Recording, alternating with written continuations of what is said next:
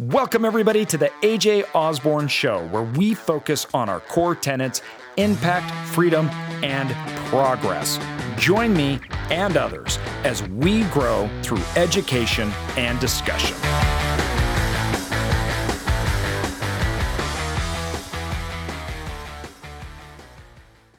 Welcome, everybody, to the AJ Osborne podcast. And today I'm so excited. We get to talk with Jim about financial planning. He is a financial planner. I've got lots of questions. We're going to go deep into a lot of these conversations, which I think is going to be really exciting because I'm going to hit on some hot topics of today, and we get to hear his advice. So with that said, Jim, welcome, man. I appreciate you coming on. Yeah, thanks for having me. I appreciate it. Absolutely. Well, there's one thing that I love talking about. It's financial planning because I'm a nerd. And so, which is funny because that's never anything I would have been classified like before. Like nobody that knew me would have been like, yeah, you're a nerd. It would have been like, yeah, you're a ski bum, or you're, you like to shoot guns, things like that. It was never that he was a nerd, which is interesting because I just love finance. And I think it's because of what it does. Yeah, no, I can align with that. This sort of came out of left field for me as well. But I guess looking back, it all makes sense. But yeah, I never would have guessed. I love reading about tax law and stuff by any means. Well, I'm not quite there yet. So actually, it's funny. Every time the Wall Street Journal does put out the thing on tax change and policy change, everything else like that, it's like, oh, I got to read this. Yeah, good stuff. What happened to us? What happened to us? Well, give me an idea here. Talk to me about your background. How did you get into this world of financial planning, and where? Because I don't feel like not any of us grow up and as a little boy we're out chasing people with swords. Say, you know what? This is all fun. These games are fun, but I really want to work in financial planning. Yeah. Short story long. I probably about 7-8 years or so back, I was working in different sales and different capacities. And one, I'm really bad at sales. I know that. I've always known that. And I don't enjoy it. And then I was working for a company that the owner was pretty sleazy, which I didn't know when I started there. Anyways, I was leading a sales crew, had some issues. So I left that job. And that led to about a 8-month time of unemployment. And I was in my early mid-20s, unemployed. And I just sitting around trying to figure out what you want to do with your life is pretty stressful and gets pretty old. I tossed around, teaching geography or, being a park ranger, all kinds of random things. What am I actually passionate about and what can I be good at? Well, in the midst of that, I started thinking about financial stress. Being unemployed for a sustained period of time can lead to that. So I started thinking about financial stress and conversations around money. And I decided that, if money is the number one cause of divorce in the U.S., and it's one of the top causes of personal stress and suicide, I would love to help people actually have healthy conversations around their money and actually align their money with what's important to them. So I didn't know what that meant or what it would look like. I knew had zero information about the technical side of financial planning. All I knew is that, I would love to help people have good conversations about their money and actually just use it for what's important to them. So that was my introduction to finance. And from there, I went to a big retail shop and helped people with taking loans on their 401ks and resetting their passwords. But from day one, I knew that I wanted to sit across the table with families and help them have healthy money conversations and align their life with the resources they had. So over time, I just kept digging in deeper. And I went and got my CFP, or certified financial planner, and I spent my nights reading about taxes and estate planning and investments and just kept going from there. And many years later, here I am. This is what I do for work and for fun as well. It's interesting as we find, and I think this was right along with your kind of story or whatnot. For me, I was the opposite in the fact that I was a salesman. So I was an insurance salesman. That's what I did, and I actually loved it. The reason I loved it was I wasn't a door-to-door salesman or anything, but I was working with the executive suite of companies discussing their financial issues, struggles, what the goals of the company were, how to meet it. And we were doing that through a design of their employee benefits and everything that falls within that, right? Which is the second largest expense to virtually all organizations. So it's a huge, huge talking point. And it also has to do with like your presentation to employees and what that communicates. And it was just this awesome environment for me to learn in. But through it, it was a sales job. And I really got, I mean, we had to live on a fraction of our income because, there was, forever me and my wife lived on 20% of our income because we're like, we don't know if I have a large client leave, they get bought, anything else like that happens, boom, 40% of my income gone. I didn't have a W-2. I didn't have a salary. Right? It was commission based. And that got me really early on thinking about finance, thinking about personal finance, and really working through on how do we live our life based upon these things. And it's interesting that because of my situation, I had that mentality, but then I go out and I find that people with W-2s don't have that mentality. Although for me, I'm like, let's say I had 5 clients, right? Which meant which I had a lot more, like 15 clients, right? That meant I had 15 bosses. And you get very used to being fired when you have 15 to 30 bosses, right? Because it happens, all the time. Every year, every other year, one of them ends up firing you for whatever reason. They get a new person, they get blah, blah, blah, blah, blah. It doesn't even matter. But I felt like my risk was consolidated amongst the large clients because it made up a large portion of my income. Then I started to realize, wow, people with W-2, they have one boss and one source of income, and yet they live on all their income. To me, that was staggering because it could go away. And I was like, I couldn't, because I was so used to income leaving, as well as coming in, being on that revenue side, that was terrifying to me. And terrifying, I think, in a good way, that I became obsessed with multiple streams of income, creating wealth, and how do I change my income status, right? And that's what I think's the similar. When we get in these positions where we actually have to think about it, like you don't got a job, you're thinking, how do I help people? What is that, right? It created a strain and a stress on you that allowed you to look at finances differently, which then planted the interest in you on how do you bridge that gap? What's financial freedom really look like? What's that? And that was the same way with me. Even though I was making a large income, I was terrified always that it was going to leave. So then it was that stressor that caused me to re-look at things. And it's amazing how that W-2 actually puts a lot of people in a position to where they don't ever have to think about it or look at it, and they just expect a check every few weeks, right? It's fascinating to me that I think that's the vast majority of why people really get into personal finance. It's the shock, right? Yeah, no, I had that conversation with my wife and a bunch of friends earlier this year. Is being, working a W-2 job, you're not diversified as far as your income stream goes. If that's it, you get fired, 100% of your income stream is gone. Versus in a case like yours, one client fires you, you just lost 15% or whatever 10% of your income. The chances of all of your clients firing you in one day is pretty slim. You're diversified. So no, I completely agree and align with that. And same thing as far as I guess creativity comes when like necessity forces it. Yeah. I have so many conversations with people who are dissatisfied with their current place in life and their current job, yet they're just comfortable enough that they're not willing to leave it. Yes. And that's really, and there is nothing wrong with a W-2 job, but that is a danger of being, I guess, lulled into comfortable benefits. Yeah. Doing a job that's not horrible, but you're certainly not passionate about. Yeah. It's you're okay with doing something that's not bad. And after a long period of time, you're sort of stuck there. Yeah. That's a dangerous place to be, I feel. No, I couldn't agree more. And like I tell people, there's zero problems with the W-2 job.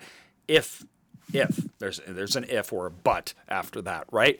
And like you said, people are in a bad situation that not even a bad one, just one they don't want to be in, but it's just at that point. It's not to the point of leaving. So it's just within their comfort zone so they don't leave, which is like a lot of employers' sole intent. How far can we push this until people quit, right?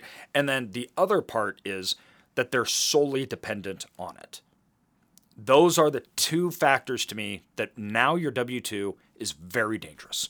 It's dangerous because you're wasting away your life, and it's also dangerous because you're not diversifying and your eggs are all in one basket. So for me, I'm like, a W-2, a perfect world, is you have a great job that you're passionate about and you love, which is great for actually the vast majority of people. And then you're diversifying your sources of income in case of a bad period of time. Yeah, no, so when I first got into finance, I was W-2 and I was working with a great, really large company, very safe job, good income, great benefits. And I wanted to leave. I spent a good amount of time there. I learned a lot. I got to work with a lot of large client base and get a lot of conversations under my belt. But I knew I wanted to get out and do something on my own. And most of my peers thought I was nuts. Like, oh, this is great. There's a great company match in our 401k, and there's good health benefits. But the way I look at it is, when I'm 60 or 70 and I'm sitting there talking to like my grandkids and they're asking me about looking back at my life and what I'm grateful for, I'm not gonna be like, man, there was a 10% company match in my 401k plan. That was it. Like, I think I would have a lot more regret about not going for something rather than being content with a peripheral benefit through an employer. Yeah, I couldn't. That's exactly how I was. And now, when you're working with people and they're like, okay, maybe I love my W-2, maybe I don't, but like I want to get to a place of financial freedom. Like, how is that set up? What are you working with people on? Well, I guess if you don't mind, can I set the context of what I do? Yeah. Okay, perfect. So right now, my firm, it's called Intentional Living FP. So for financial planning, I work specifically with young families who want to achieve early financial independence. So families in their, let's say, mid-20s to mid-40s who want to be able to have early work optionality. That's the goal. Okay. How we go through what we do is first establishing not just like, what are your goals? Do you want to quit working when you're 46, or do you want to start a business, or, buy a house in the mountains? Like, those are all goals and cool and everything, but we take it a step further. I want to understand, what are the true most important things to you in your life? So if you have goals, the goals there support something. So for instance, if you want to have a house in the mountains, I don't want to leave it at face value. Like, I would love to have a house in Jackson Hole. Okay, well, why is that important to you? Well, that can be a place for my family to get together and for vacation and for holidays. It's like, oh, well, what you're telling me is important is a place to create memories with your family of intentionality. Like, okay, yes. So that's what's important to you. The house itself is a way of supporting that. So if we go to conversations as far as financial freedom or financial independence, or moving from a W-2 to starting a business, I want to understand, that's great. You want to start a business and get out of W-2. Why do you want that? What will that provide for you? Is that something that's feasible? Can we do that now? Is the goal itself something that is not attainable at the moment? Just like me personally buying a house in Jackson Hole is not possible today, but spending time with my family is something I can do.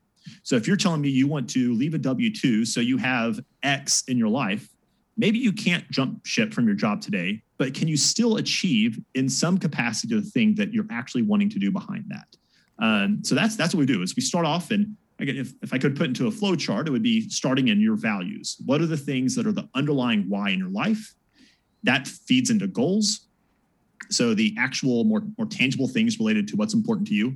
And then from there, we look at, what decisions do you have to make? Everything in life requires a decision. There's always trade-offs. There will always be opportunity cost. If you choose something, you are giving up something else, whether you do it deliberately or not. And then finally, there's actually taking action. So that's the framework of the conversations we have. Yeah. No, this is such an important piece that is, you think that it's actually simple, but it's really not. This why, right? Like, I got lost, I think, for a long time because of social media, all sorts of stuff, that my why was supposed to be that I don't work anymore. Like I'm retired at age 30 or 35 or whatnot. That's like hell to me. Why would I want to be doing nothing, right? And I guess people are like, oh no, but you can travel, you can do all that stuff. Still, like for me, I'm a very intention purpose. Like I want to build something, I want to create something, I want to have meaningful impact, all that kind of stuff, right? And I think I got lost in this idea that was just, oh, I'm going to retire. Or it's like that FIRE movement and all that, right? And we get in, and I think that because of social media, because of all this information we have coming in at us, it confuses us on our actual why. Like we either hear other people's whys or things like that, and then we're confused about our own real true why. And that can be really hard to get at. Why am I doing the things that I'm doing today, and why should I change? And what does that mean, and how do I change? Yeah, I couldn't agree more. That's something I talk to a lot of people about, especially the fact that I work specifically with young people who want early financial independence. It usually comes to like, oh, you mean FIRE? It's like, well, in a sense. And so if for those who don't know, FIRE is financial independence, retire early. That's something I've spent a lot of time reading about and learning, and I talk to a lot of these people, and I like the tenets of it. It usually equates to frugality and high savings rates, and I guess just desiring freedom. But I'm concerned that a lot of these people who are so bent on the FIRE movement are going to one day quit their job when they're 34 and go to Southeast Asia and backpack for a few months, and then recognize that they're still bored and empty. And maybe they don't have to have a job anymore, but they don't have community and they don't have purpose. Yes. And that's it's just really important to make sure that you're not retiring or running away from something, but rather you are opening yourself up to more possibilities and options. And that's why I frame it with my clients. It's not about early retirement. It's early optionality. It's about time freedom, location freedom, what's important to you, and how can we align what you're doing with that. So like for me, for instance, I'm 31. I have 3 kids. I have 3 boys, a 3-year-old, a 1-year-old, and a 4-month-old. I want to be able to retire early or have early work optionality, so I can spend a lot of time with my kids in the mountains, like backpacking and doing those things before they have their own families. So my why, my value there is to have time freedom with my boys. Knowing that, it would be absurd for me to work day and night all the time while my kids are in my house and miss these moments with them now. If I know that the true purpose there is to spend time with them, I would miss the whole point. So because of that, I make sure I don't book meetings with clients before 9 a.m. That way I can be there in the mornings to have breakfast with my kids, play with dinosaurs and monster trucks. And then the evenings, I'm there as well. I read to them each night. We hang out, we wrestle, because that is what's important. Yeah, early financial freedom and all that stuff is great, because that will lead to more options later on what that time looks like. But I cannot, and it's a regular reminder, because it'd be so easy to get caught up in pursuing a goal but missing the mark. It Stephen Covey talks about climbing a ladder that's leaned up against the wrong wall. Yes. There's so many people who think they're pursuing the right thing, but they're just doing really well climbing the wrong ladder. Yeah. And that's something you regularly have to check back in on. What am I actually trying to achieve? And it's not, I want financial freedom. That's surface. What will financial freedom get to you? Why do you want that? Oh, it's because I wish I could have more time to be with my parents as they age. Oh, well, my gosh, go have dinner with them then. You don't have to have $6 million to go have dinner with your family. Go do it. Go do it. This is an interesting thing that you bring up too, because it's like, for me, I'm very busy, and I actually really like that. And so for me, I actually schedule out time. So like I have to prioritize, and then I schedule out time for play. Like, okay, this day I have to do this, right? I have to go on this trip. I'm taking, this kid and everything else like that. I don't, same with you, I don't do meetings before 9 because I took the kids to school. Like I'd get them up, get them ready, take them to school, everything, and that was great time for me. And so I think it's really important, like you said, you don't need to be retired to do those things. That is a huge lie. And I actually find that the busiest people that I know actually tend to have the best relationships with their kids, The reason being is because they're busy, they're very methodical about it. They know, listen, I'm spending quality of time here. We're doing this. I've scheduled out. My schedule is broken up here. I'm spending my nights at home with my kids. Whatever those things may be, they actually sit down and plan. So they don't just let it happen. They make it happen. And that is an interesting thing that I think is a big, almost delusion, right? That people think that like, oh, well, I either can't have a great relationship with my kid unless I'm home all the time, or, I need to be traveling the world with them 24/7. And it's like, that's not true, but you need to be very intentional about how you go if those are your goals, right? Which my goals are. I have 4 kids. So my relationship with them is very important to me, right? And if those whys are being driven and driven right, it isn't a if or, right? It's not that kind of stuff. You need to merge them together, and they shouldn't wait. Oh, one day I'll do this. No, I like that. You need to take action now to be doing it. Yeah. And again, of course, most people's goals are going to change over time. So it is important to have goals. Yeah. I think there's a lot of science and studies that show that just writing down a goal makes things a lot more present, and you're more likely to achieve it just because you write it down. But very few people actually just do that. Yeah. But understand that, hey, have goals.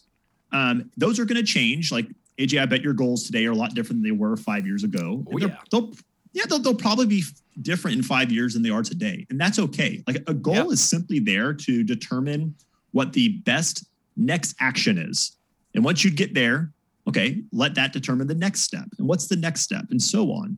But those values, those underlying whys, like those tend to stay pretty consistent with people over time. Like for you, if it's spending time with your kids, or for me, I want to put words in your mouth. Like spending time with the people I care about. That's always been important to me, and it always will be important. Now, right now, it's by playing dinosaurs and reading books in bed. Yes. It shouldn't be that in 20 years with my kids. Yeah. So it will look different, and that's where goals come in. But yeah, just continually to be conscious and aware with what's important to you. And then again, you said it is being intentional with what you're actually doing and what the decisions you're making, the actions you're taking. Is it actually aligned with what you say is important to you, or are you disconnected? Like, going back to finance, it always bothered me as a kid when I heard people say, like, older people, like, I wish we could have gone to Italy or Europe, but we never could afford it. And I'm looking there, seeing a satellite on their roof. It's like, you're spending $300 a month on satellite, telling me that you can't afford to go to Europe. Like, if you show me your calendar and your bank account, I can very quickly determine what is actually important to you. So it's important to make sure that what you're doing and what you want are actually aligned, which that's hard to do. It takes regular reframing. Like, it's easy to slip into patterns and social media and stuff, and like, just, I guess I should want that thing, but maybe you do. Like, I don't know. I guess in personal finance, you always hear people dogging on like a daily latte or buying Starbucks. Like, there's nothing wrong with buying a latte every day. Like, if you love that, fantastic. But if you don't, like, okay, like, cut it out and do whatever else is important to you. So expense creep is a real thing, and expense creep takes away, like you said before, there is no, like, you don't make a decision and it doesn't have consequences. Everything has consequences. And that comes down to this idea of being intentional that you mentioned. Like, for me, financial security was very, very, very important. So for me, I was investing in commercial real estate assets that had passive income, because that was so important to me. Other people, right, they may want adventure or anything else like that. But I find that, like you mentioned, I think the vast majority of people don't actually know why they do what they do when they get up. It's all reactionary based. And goals that they have are strange goals that they got from society or something else. Like, they put up this picture like, oh, I want to retire on an island. Like, why do you want to retire on an island? And they're like, because it's magical or something. I'm like, well, you spend every single day with your family, right? Are you going to miss your family if you do that? Oh, well, yeah. There's just no thought process through it. Or I want a Lamborghini. Like, why do you want a Lamborghini? right? And really what it comes down to is I want other people to see me as important or successful. And they're missing those core reasons that are truly driving them. And that is just so damaging for an individual, is that you're getting up and you're doing things every day only to find that ladder is on the wrong wall. And you didn't even know it. You didn't even know how to analyze it. And it's not an easy thing. Like, I think for probably you, me, everybody, like, we go through these phases and these times in lives, especially in my 20s, where it was like, I got to figure out what I truly wanted, right? And like why I truly was doing what I was doing. And that can take a while. And that's okay. It shouldn't be like, you shouldn't be discouraged about that. But you need to realize that, when you're conservative on money, that provided opportunity and options when I did figure it out. And that was really beneficial and important to me. And also, I don't know how you age group you're seeing people, young families, things like that. There's opportunity costs, right? So choosing to do, and I view opportunity costs as more as action, not expense. Like you said, the lattes, things like that. I actually don't care nearly as much about that. I care about the actions. Like, if you're just saving to save, like for me, I'm like, well, what is your purpose? What is your driven? Are you trying cash flow? Are you trying to make it higher in this company? Do you want to be an executive, right? What are the reasons you're doing? Like, what are the actions that you're doing more than the cutting out and the expenses? Like, I want to see, like you said, what was that? You said your bank account and schedule? Yeah, let me see your calendar and your bank account. Yes, exactly. Because that shows, and I always say this, like, the reason I like economics is because it doesn't care what you say. It only cares about what you do. And that is so crazy. Like, I have to do a self-auditing to myself. Like, I map out my days and what I'm doing, right? And about every 2 months, I have to readjust, because my days and what I'm doing or what I'm spending on tend to get away from where I want, and I have to realign. It's just natural. It just happens. So I do a self-audit to try to bring me back on course. And because I'm looking at what I'm doing, right? What my calendar's doing, what I'm doing, and what I'm spending on. And that's how I audit it. It's not because of what I say or anything else like that. It's only the action, what's happening. Yeah, that's sort of this funny duality of my job. So, like, my job itself is half like technical side of things. I spend a lot of time studying the technical side of financial planning, which I love. I nerd out on it all day, and I'm the only person I've ever met that reread my CFP books after I passed the test, just for fun. So I like that side of things. Yeah. But then I have this other half of my job that is I'm dealing with human emotions and like people, and we can be pretty irrational and emotional and sort of, like you're saying, you can regularly have to remind yourself, oh yeah, here's what I should be doing. Let's course correct.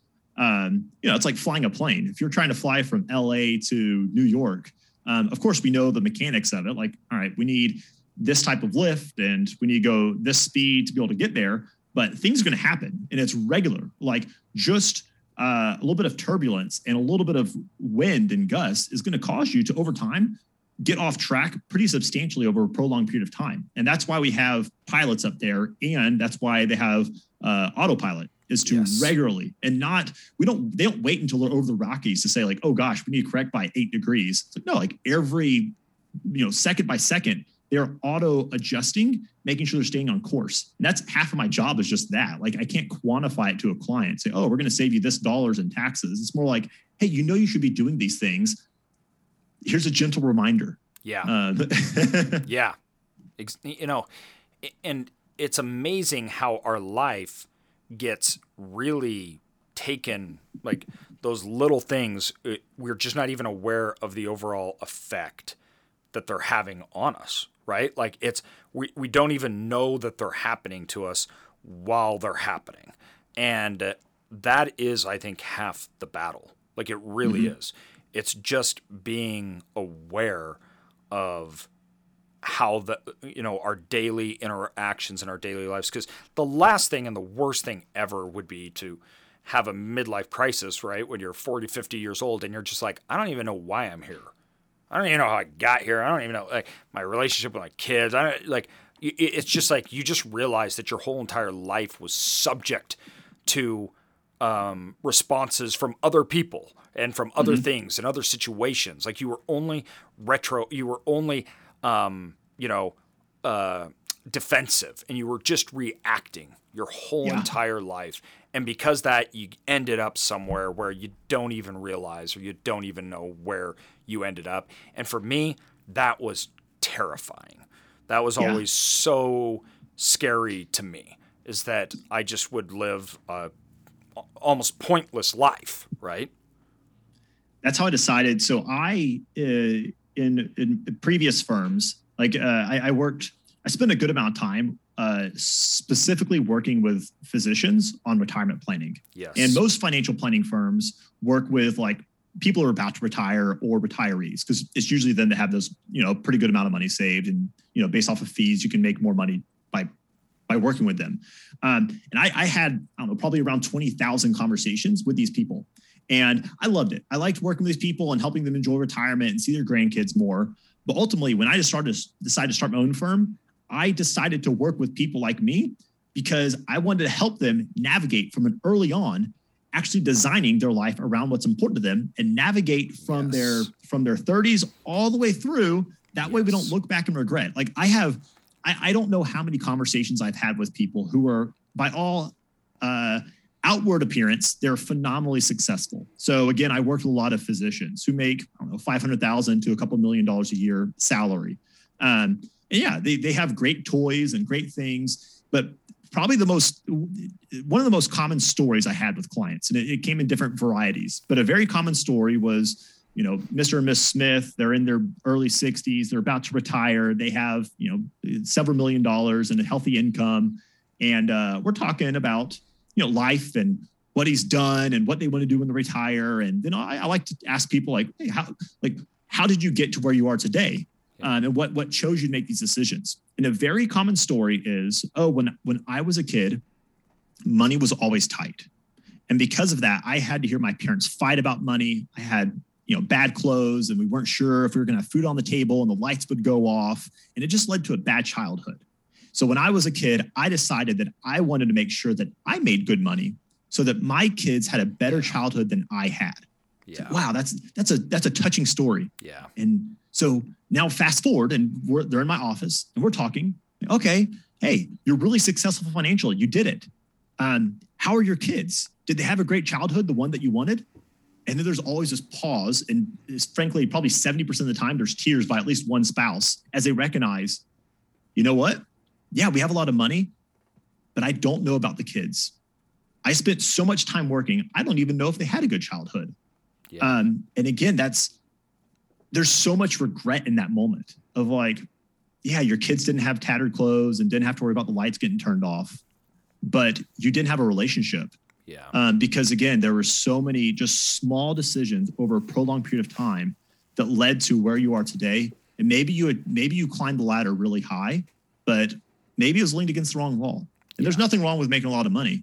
No. But of course, like your money is just simply a resource that is there to help you do what's important to you in life.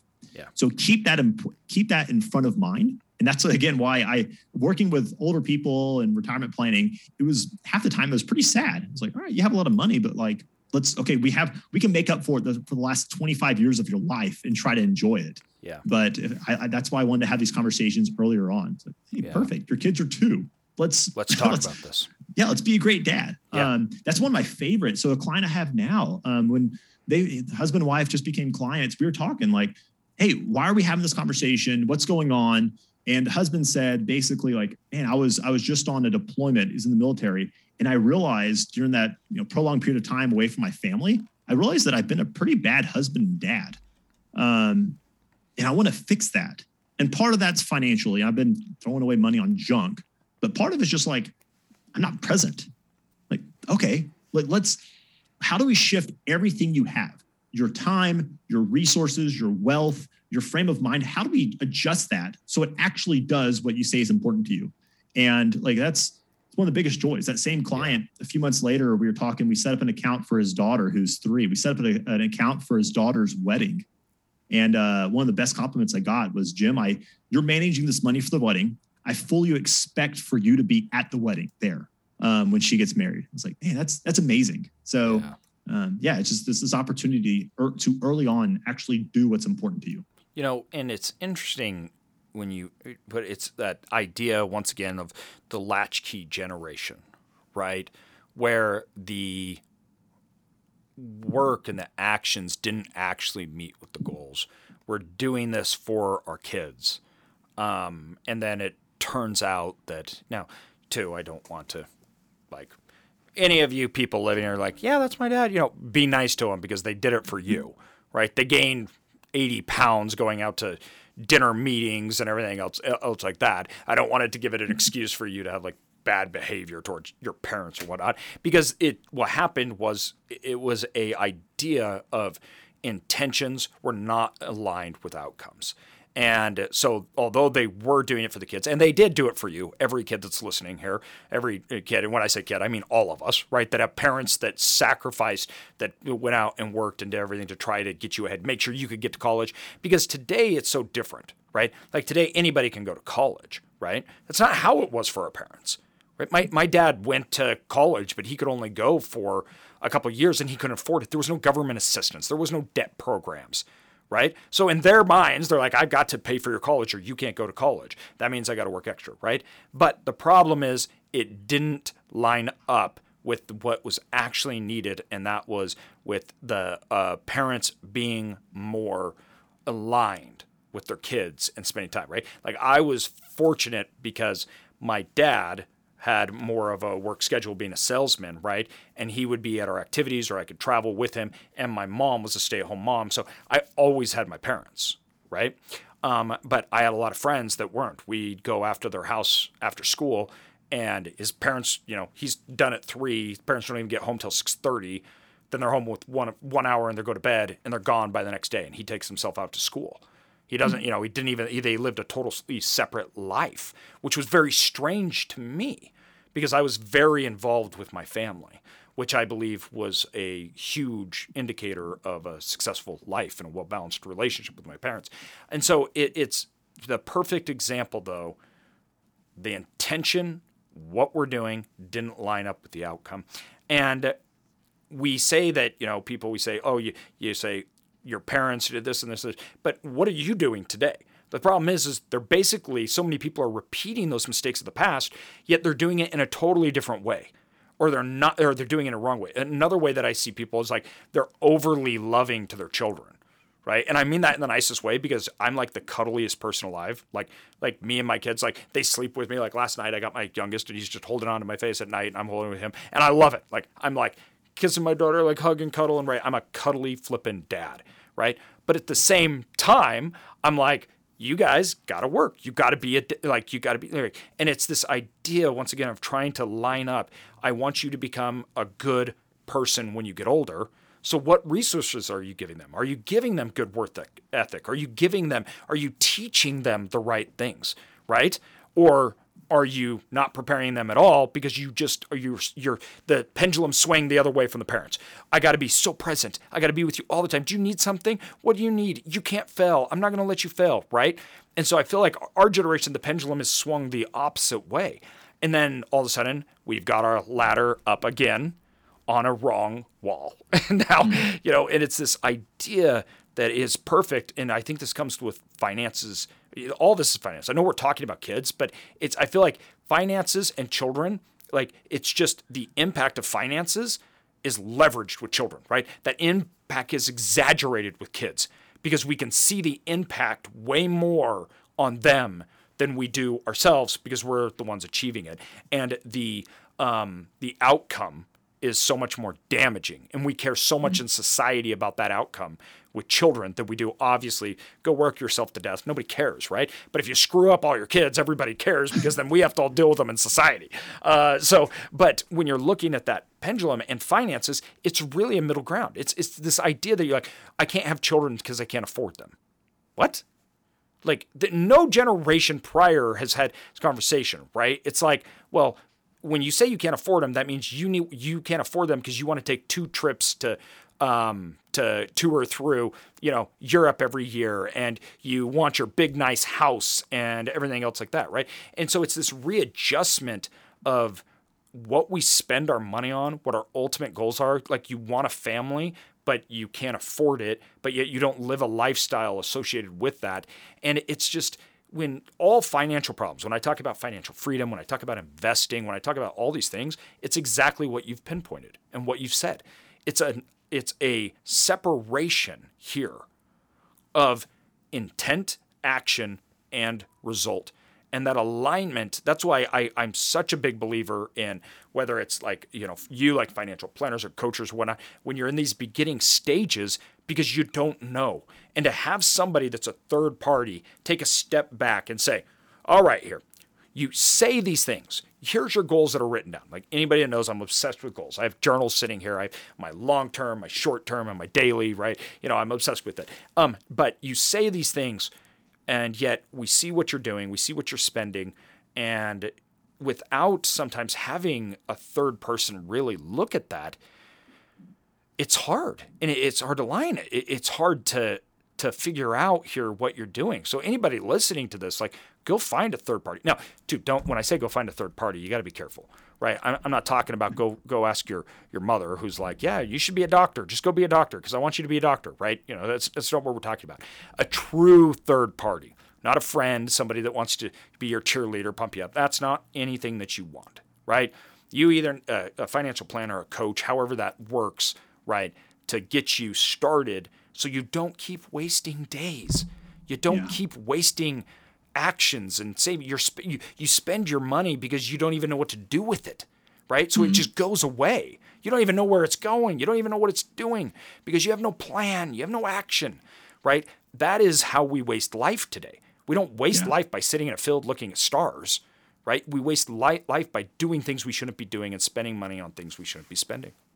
Yeah, so you just highlighted. So I guess we're sort of making our way through that flow chart of values and then the goals. And then what you just talked about right there was decisions. Like, everything, again, there's decisions to be made. There's trade-offs. There's opportunity cost. So if you're deciding to cuddle your kids to the point of coddling, that's a decision you're making. And the trade-off there is, like, I love cuddling my kids, and like my 3-year-old, every once in a while when he's asleep, I'll go in there and just cuddle him for a bit.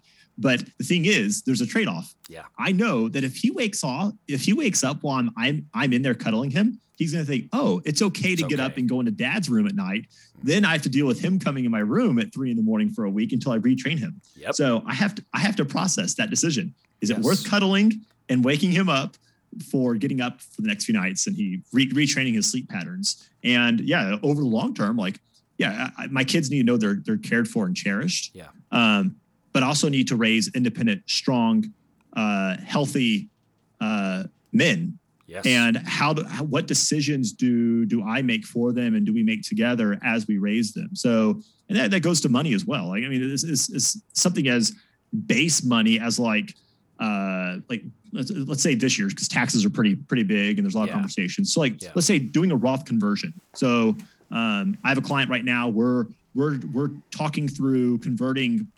Or for me personally, I just converted about $170,000 in a Roth conversion. That was a pretty big decision. I'm accelerating my taxes from future years into this present year.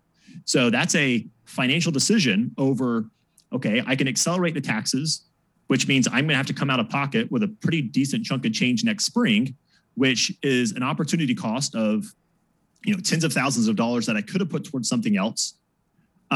Versus, hey, I'm going to accelerate these taxes so I won't have to pay it next year. And yes, I'm out of pocket, tens of thousands, but where is that balance of making the right decision? So there's opportunity cost everywhere. And sometimes it takes deep analysis. Sometimes it just takes being aware that you're making decisions.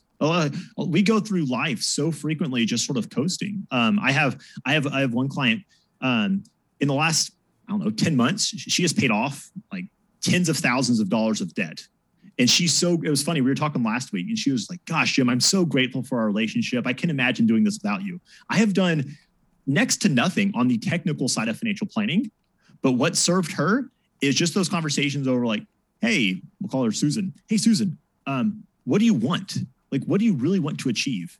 And we started talking, and she recognized in our conversations that financial stress, like she regularly wakes up during night because she has so much credit card debt, and she lives way above her means. She makes really good money, but yet she has no financial peace. And then once she recognized that, I was like, man, this is not worth the stress. Yeah. And now here we are, fast forward 10 months later, she still enjoys things. Like, she has a really nice car and eats out and travels and all that, but she's just trimmed. She's made small, purposeful decisions where now she's trimmed her budget just a little bit, where she's paid off substantial debt. And now we were talking last week. She's like, man, I actually, for the first time in my life, I feel like I actually have control over my finances and I'm not stressed about it. So thank you, Jim. I was like, I didn't do it. That was the easiest job. But yeah, it's about being aware of what are you doing, and then checking back with, does this actually align with what's important to me? So all of my clients, and I would encourage anyone to do this, besides like setting goals and asking why behind the goal itself, but also having like a mission statement for your personal life. So there's a guy I consider him a mentor. His name's Carl Richards. He has all of his clients establish what's called a statement of financial purpose. So that's something I do with my families I work with. Is all of our families, I have once we've gone through and we talk about their money, we go back and say, okay, I want you to summarize in one sentence the statement of your financial purpose. So finish this sentence for me. We want to have financial independence so that. And then once we decide what that is, so a mentor of mine, his is financial independence to have more time with family, mostly outdoors. It's like, okay, that statement right there will be the headline of all of your financial plans. And that will be the base layer for all the decisions we make. And if whatever decision we make, if it is not checking the box of, yes, this will help me spend more time with my family and mostly outdoors, then we need to either rethink what we're doing or take a different action. So yeah, it's a way of keeping yourself accountable.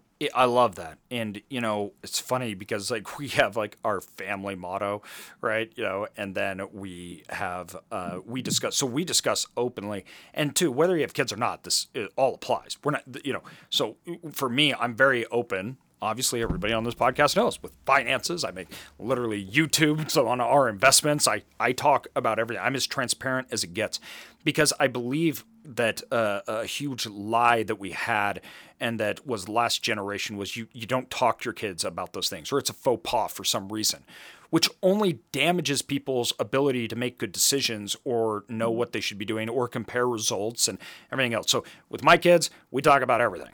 Right? There's no question. And that's not only kids, that's employees, that's my listeners, right? When they have questions, I just answer them because it's so important to me that we get the information out there. And this idea of having a motto or having a purpose and a financial purpose and then repeating it, understanding why you're doing it and the reasons right behind it. I just love that. We talk about goals, but that's higher than a goal. Right. That comes back down to your why. And then your why dictates your goals and reminds you of why you're trying to achieve them, which is just as important. So we've talked about this kind of getting started, things like that.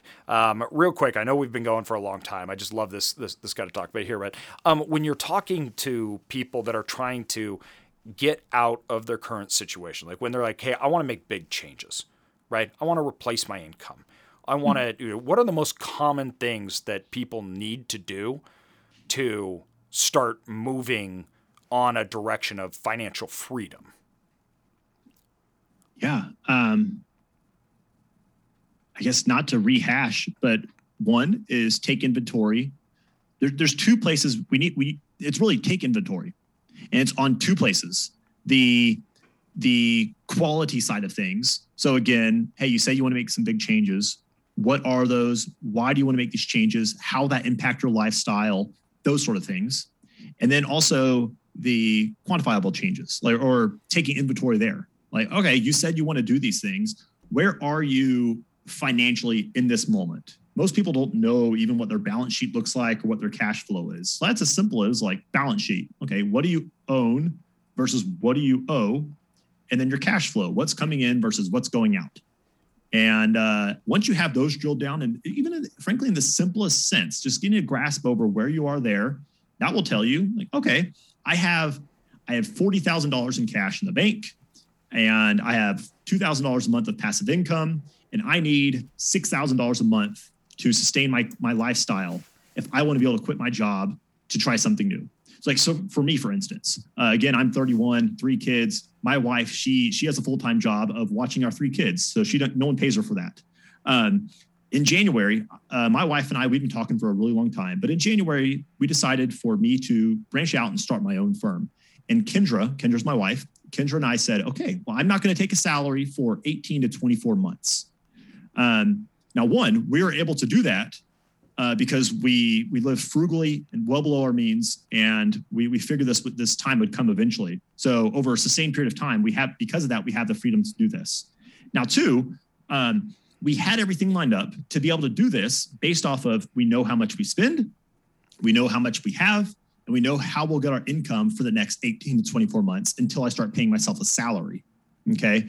So if you can get that established, then you'll at least have an understanding over, like, okay, is this possible? And if it's possible, to what degree? So can you go like I did in full cold turkey, no income, I'm living off of savings, and then a home equity line of credit, and then if push comes to shove, a line of credit, and if push really comes to shove, dipping into investments, which I could go for a really long time if I had to do that. Or do you need a little bit more blended path? Like, I'm helping a client right now. Their husband and wife are about to both quit their jobs, and both are going to move into consulting. Okay, y'all could do this for about a year. Is that something you want to stress over? Like, this better work within 1 year? After talking through that, it was, we analyzed, where are you right now? Okay, perfect. You can go 1 year before you better be successful. It's not worth it. That's going to be too stressful. One of us will keep our job and until the husband's consulting job gets up, and then we'll switch, and then the wife will try. Okay, perfect. Just so simply taking inventory. So again, I encourage everyone here, and of course, like AJ, your listeners are going to be better about this than I would say the average person. But at least have an understanding over where you are currently, as far as, again, it's really the snapshots are balance sheet. So what you own versus what you owe, and then your cash flow. So what's coming in versus what's going out. No, I love that. And, honestly, I could literally just talk about this stuff all day, but I think that's probably the perfect way to cap this.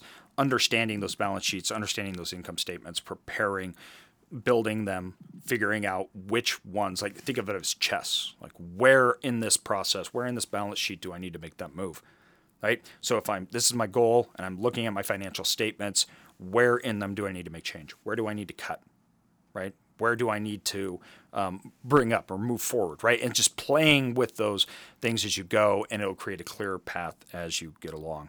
Well, yeah. Jim, seriously, thank you so much. I love this conversation. Personal finance is just so absolutely interesting to me. But before we go off, where can people find you? Where can people learn more about what you're doing? Yeah. So the name of my firm is Intentional Living FP. And you can go to my website. It's intentionallivingfp.com. On there, I have my personal calendar. If you'd like, you can put 15 minutes on there. And if you have a one-off question, like, hey, what's the difference between Roth and pre-tax in my 401k? I'll be glad to give you an answer. Or if you want to find a time and see if I could actually be of help to you in navigating early financial independence, I'd love to talk. Awesome. Thanks, man. I appreciate it. And thank you for the conversation. Yeah. Thank you.